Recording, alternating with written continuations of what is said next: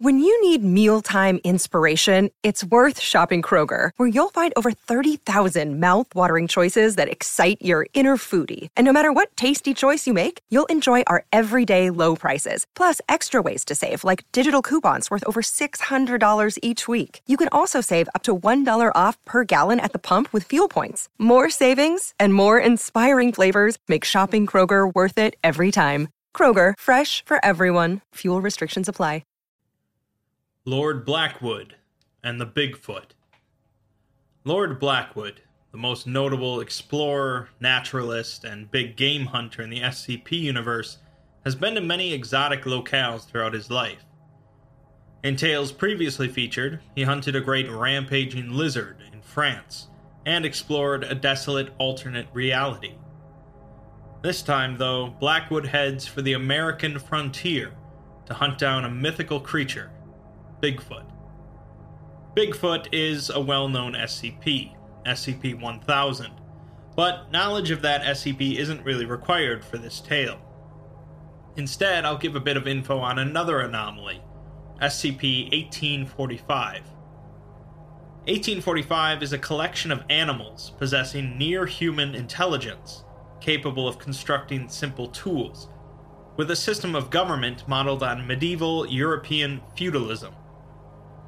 This animal group is led by a red fox, who considers itself to be of royal heritage, coming from a long line of royal foxes. This fox is the only animal in the group capable of communicating via a keyboard, and it identifies itself and its followers as extremely pious Roman Catholics. With that seemingly random explanation out of the way, let's begin. July 3rd, 1857. It has been the better part of a year since I set sail from England. I feel myself overcome with a certain melancholy every time I watch the white cliffs of Dover disappear over the horizon, seemingly watching me as I venture out into the wilderness. But whatever guilt I might feel, there is much work to be done.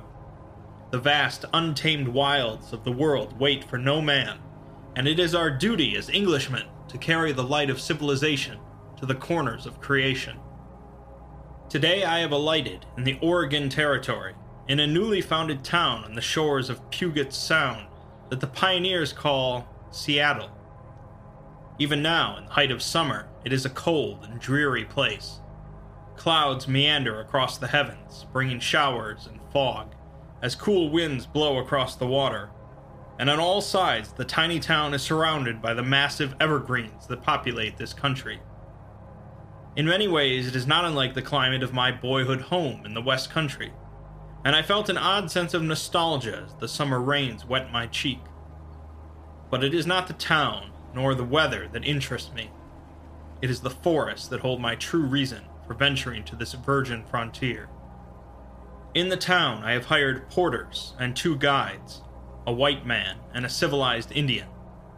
I spent many hours in conversation with the noble redskin, which confirmed the legends I had heard repeated third hand in the Gentlemen's Club back on Broad Street. In the unexplored woods east of the Sound, so the Indians said, there lived a race of primates unknown to science, half again as tall as a man, covered head to toe in thick fur, quick and nimble, and possessing of an almost man-like cleverness. Sasquatch, my guide called the creatures, but they had been called by many names by the tribes he knew of. Semiqui, Momo, Quickie, Skookum, and Bigfoot among them. Even among the Indians, they were mostly regarded as little more than legend, but my guide informed me that he had seen one in the flesh 2 years prior, in the foothills of the mountain his people called Tahoma, and that he had heard tales of a tribe that worshipped them as gods. Tomorrow we set out for Tahoma, for it is Bigfoot that I seek now as my quarry. I mean to find one of the elusive beasts and bring it back to England, dead if I must, alive if I can. I have brought ample equipment from England and purchased fresh victuals from the shops of this town. Tonight I plan, and I pray that my hunt will not fail. July 7th, 1857. The forests of the territory make for slow going. In my adventures, I have hacked through jungle reeds, forced my way through the tall grasses of the Serengeti, braved the unforgiving cold of the Himalayas, and baked under the cruel Egyptian sun. But what hand or blade can cast aside the trunks of the ancient evergreens that stand by the myriads in every direction? The guides assure me we are making steady progress, though it seems we have gone scarcely 24 miles since we left Seattle. I caught my first glimpse of Tahoma today as we entered a clearing upon a hill, and I was overwhelmed by the beauty of that tableau that I observed. Tahoma is not nearly the height of the famous Peak 15 that Sir Waugh described last year in Nepal, but unlike the great Himalayas, it stands alone, a solitary peak towering above the forests of the territory, like a proud and mighty king surveying a kingdom encompassing all that it perceives. Shortly after midday, we chanced upon a fox cub, scarcely old enough to hunt for itself, imprisoned in a cage of wood and hides. My Indian guide pointed out a clever set of machinations connected to the box, and informed me it was a trap laid by the Indians who lived in those woods, and that the unfortunate rascal had been lured in by a scrap of meat to be captured. He said to me that his people were most efficient. The beast's hide would make clothing, its teeth jewelry, its meat food for the children, its sinew cords and rope. Let there be no doubt, any who may chance to read this, that I with glee engaged in many a fox hunt in the county pastures in my younger days. But to ride out with one's hounds is a gentleman's game. In this, my friend, there was no sport. I looked into the creature's eyes, and it seemed to regard me almost as a starving beggar child might regard a man of wealth, envious and jealous, but at the same time supplicant, as if to beg me for mercy. I drew my knife and cut the cords holding the cage door shut, and the vulpine burst free and darted into the woods, fetching a brief glance at me as it ran away. July 8th, 1857. This morning we encountered a half-dozen Indians in a hunting party near the banks of a river.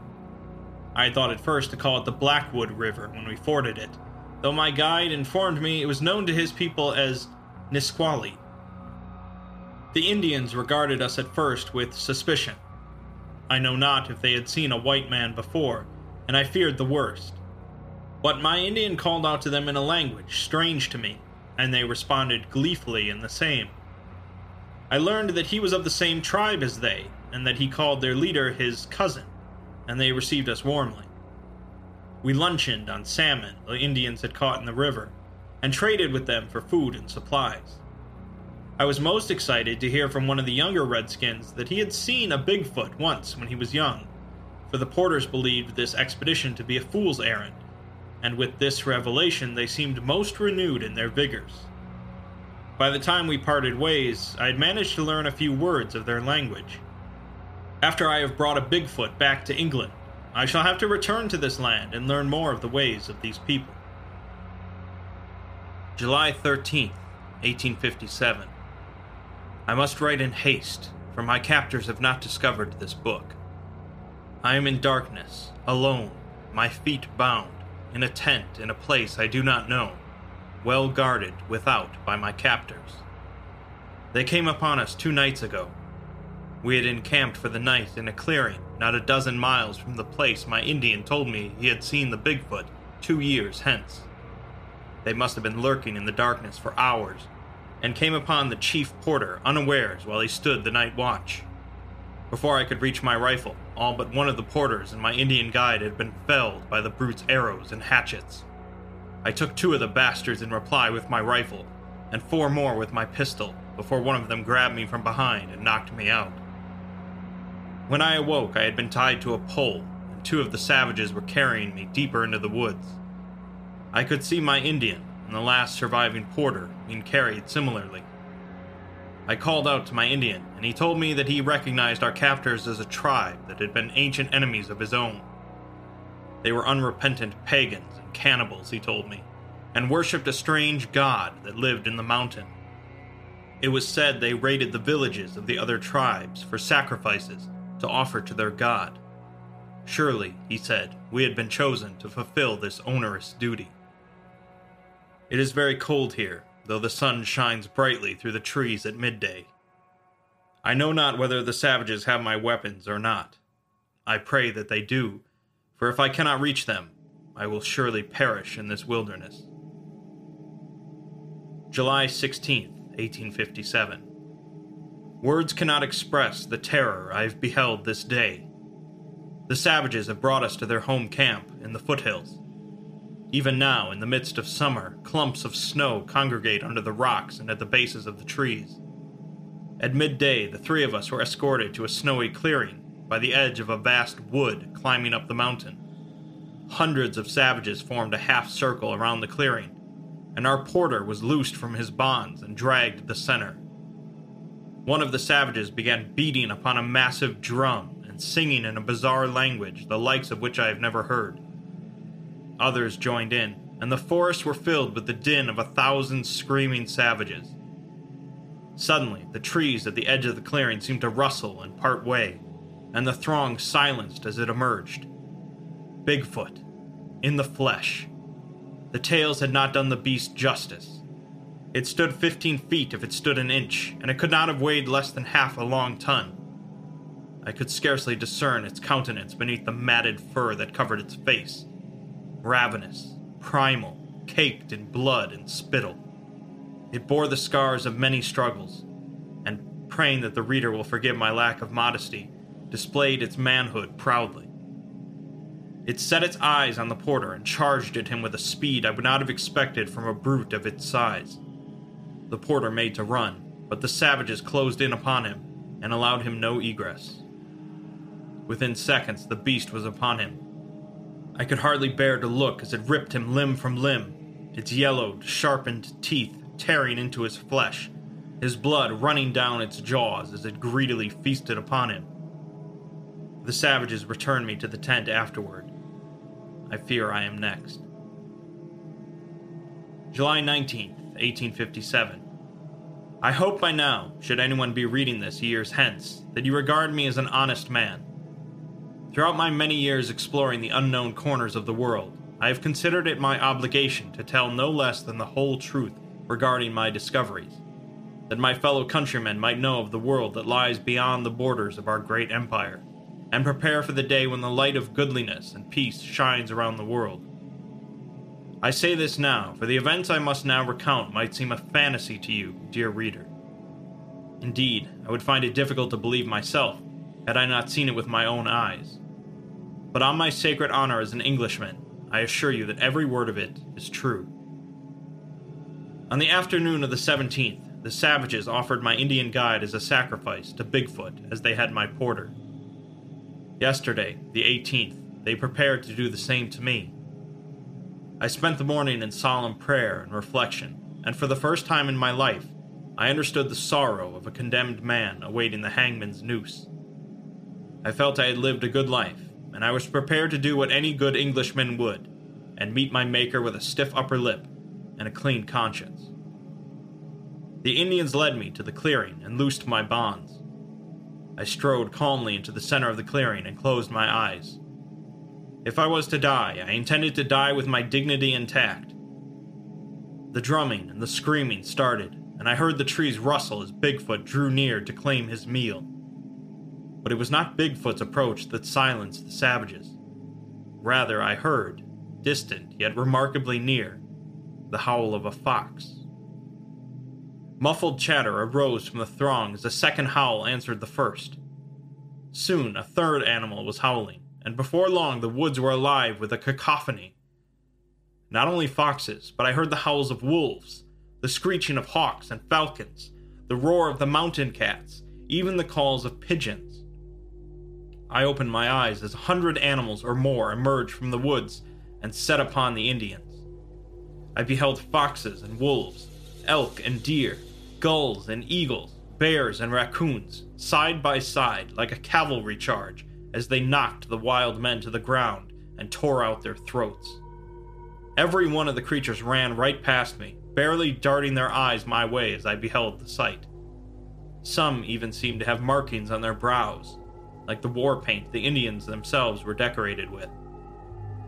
I chose to take advantage of the opportunity and ran. Neither man nor beast made any attempt to stop me as I made for the west, away from Tahoma and Bigfoot, towards the sea and hopefully some sign of civilization. By nightfall, I had easily put 10 miles between myself and the camp, but alone, hungry, bruised, and exhausted, and in the dark, I could go no further, and curled up by a tree to sleep. When I awoke this morning, I found myself surrounded by wild beasts. Half a dozen deer stood in a semicircle before me, paint on their faces, their horns and coats covered with savage blood, and 2 raccoons in their center. I panicked when first I saw them, and instinctively tried to reach for my gun, for fear that they had come to finish me off. They stepped back in unison when they saw me startle, and I saw that one of the deer, upon its back, was carrying a large bundle. My own possessions, scavenged from the remains of my camp. The creature knelt to the ground and shrugged, letting it fall to the ground, and I eagerly examined it. Much of what I had brought into the woods was gone, but my rifle was intact, and my pistol, and a tent, and alcohol with which to clean my cuts and scrapes, and enough dried rations to last 2 weeks' time. I barely had time to ponder this miracle before the rest of the animals fell to their knees as well, and opened a path between them.